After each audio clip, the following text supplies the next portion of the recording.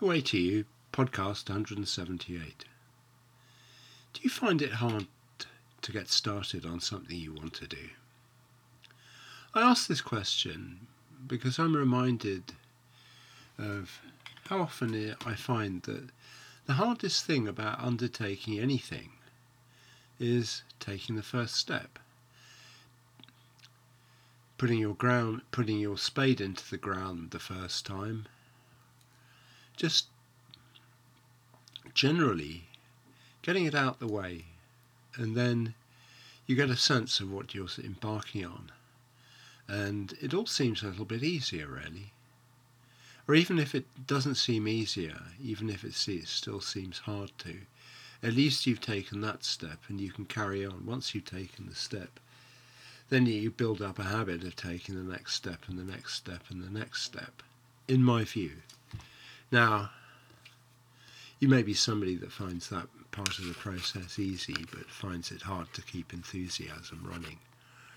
Now, I've had that one happen as well, and still do, where the self-discipline to see something through doesn't overcome what I feel about the process I'm undertaking, whether it's too hard or I've lost interest, or because there are other factors like it's just become tiring. And having that self-discipline is a great tool if you really want to finish something off. Also, if you want to start something you're interested in doing. I mean, self-discipline is a very useful tool, and it should not be it should not be underestimated as a power in a person's life, because it can bring all sorts of riches. It's a real driver, as it were, towards getting things done. Hell, you even need it in relationships, really, because relationships aren't always straightforward. And however much you feel for a person, sometimes the relationship is going to test the very limits of your resources. Or, a job, maybe it's a job you love, but it's still going to test you every which way.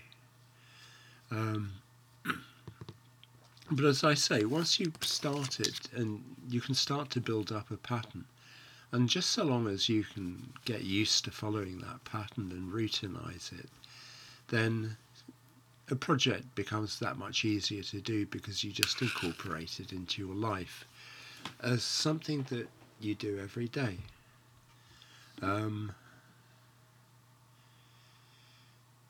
Just sort of say you start a weight loss plan for simplicity's sake. You may be very enthusiastic about the idea of starting it, but it may be very hard for you to actually start it. Go to the place where it's happening, or cut down on the food you're eating, or change the diet you've had. And maybe you've heard yourself say these things: I must lose weight, or with smoking, I must give up smoking. That's a common one. But what you're saying is sort of, I suppose, hot air until you actually start doing it, because knowing that you've got to do something isn't really very effective. It's a bit like having a great idea, but a great idea is of absolutely no use at all until you put it into practice in some way. Or a good intention. As they say, the road to hell is paved with good intentions. And you may be feeling quite sincere in your vowed wish to go and start to lose some weight, or to give up smoking, or, anything. But actually knuckling down and doing it, undertaking it, can be quite hard. But it's always worth doing if it's something you want to do badly, because you don't know what's going to come out of it and how it's going to work out for you. Because very often these processes, they bring about so much more than what you thought it was about. And I have gone through what weight loss can do for one, beyond just simply losing pounds on a number of occasions, and I'll reiterate it again because it's worth repeating. It has so many payoffs, whether it's in the health field, in certain areas of health, or whether it's in your mental health, whether it's in the way people view you, in how attracted they are to you, or how your children and grandchildren react to you, because without all the pounds you are carrying, you're that much more sprightly and mobile and energetic. Or how the boss at work sees you. You suddenly see, oh, this guy's got a bit going for him. He's obviously decided he can take himself in charge and work on his weight, so he must sort of have a little bit more than I've seen so far about him, and have a sort of extra dimension which includes discipline and a desire to better himself. I mean, there are any number of fields where weight loss does help you. And I've also talked about the fact that there are two journeys that are in process as you lose weight. There's a journey, the outer journey, which is, losing the pounds, going through the program, following instructions, cooking the right sort of food, because you've obviously had to change your diet somewhat, eating better food, getting better nutrition and all that, and looking better and feeling better, but also the mental emotional transformation you undergo as you first of all lose something in your makeup that was feeling down and out because you knew you had to lose pounds. The depression that can come from not being able to find something you badly want to do, or just the feeling of inadequacy that you can be carrying around. And this turns into a journey of inner transformation, whereby not only do you hone down your focus and become much clearer and feel that you're that much more capable because you've undertaken something and then seen it through, but also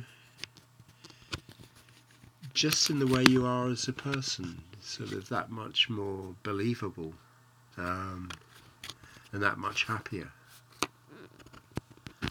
because losing weight does make you feel happy, I think. Putting it on, not so, but it does take a number of pounds put on before you start to feel that, obviously. Or you may just be one of those people that never notices whether they're fat or not, and you're quite happy doing what you're doing and you don't care. Well, that's fine. But if you're listening to this podcast, it's probably not that likely. As this is about weight loss, not just coming to an accommodation of the state you're in. And with any self-development process, it's an inside-out thing.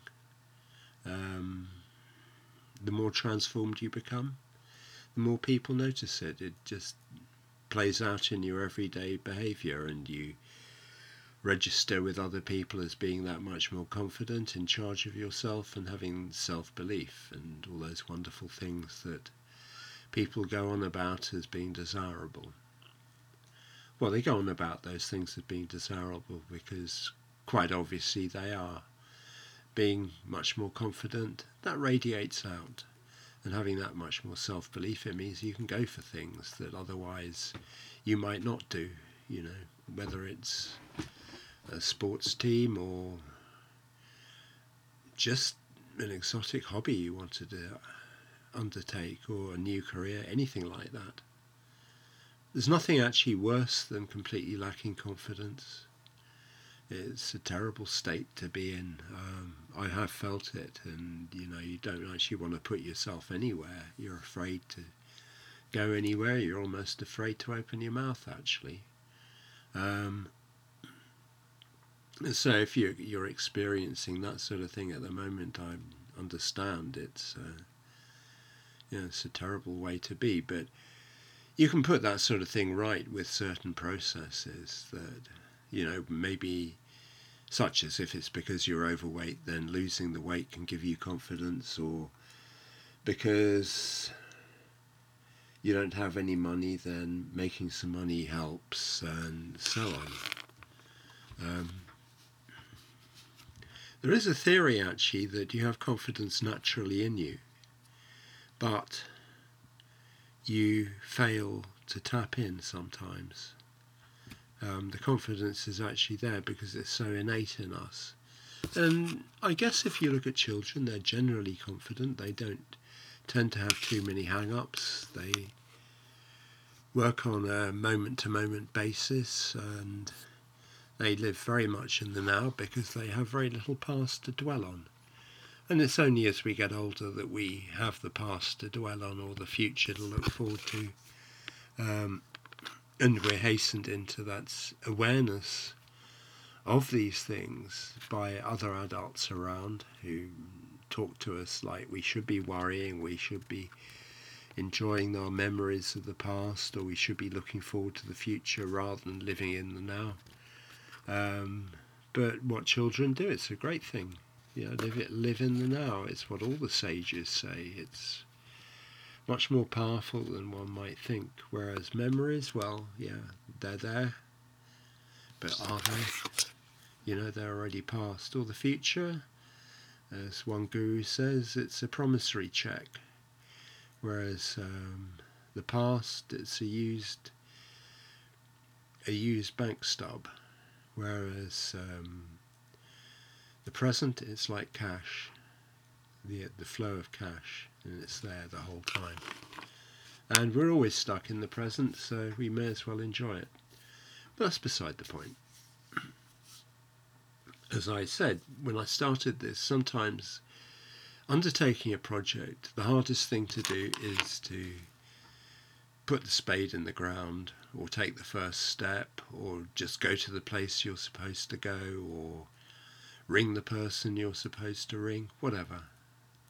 Go and sit down at the program you always thought that you wanted to start on the internet but never did, so you finally take your bank card out and put your details in, and hey presto, there's something that you wanted to do. And very often, these sort of moves are a great spur to our growth and our achieving a degree of contentment and happiness. But it's also vital to see things through to the end and count on our personal self-discipline to get us there, because self-discipline is something you can teach yourself just by sticking at it. Again, I've been through times when I haven't had that much self-discipline, and I've undertaken a number of projects and not seen them through to the end. But seeing a project through to the end is great. Just finishing it off, crossing the T's, dotting the I's, it's fantastic. Because that does bring a great feeling of satisfaction. And it's not only outward success, but also inner success, a triumph of oneself over probably inner uncertainty as much as anything, because mostly we do control our own lives to the degree that it's up to us whether we stop something or continue it, and so on. Anyway, I hope this has been enjoyable in some way. Thank you for listening, and hopefully catch you on another one. Bye for now.